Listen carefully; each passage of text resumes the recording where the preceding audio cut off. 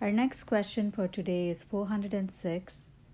When is authority exercised in a legitimate way?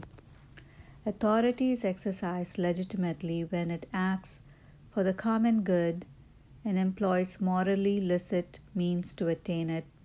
Therefore, political regimes must be determined by the free decision of their citizens.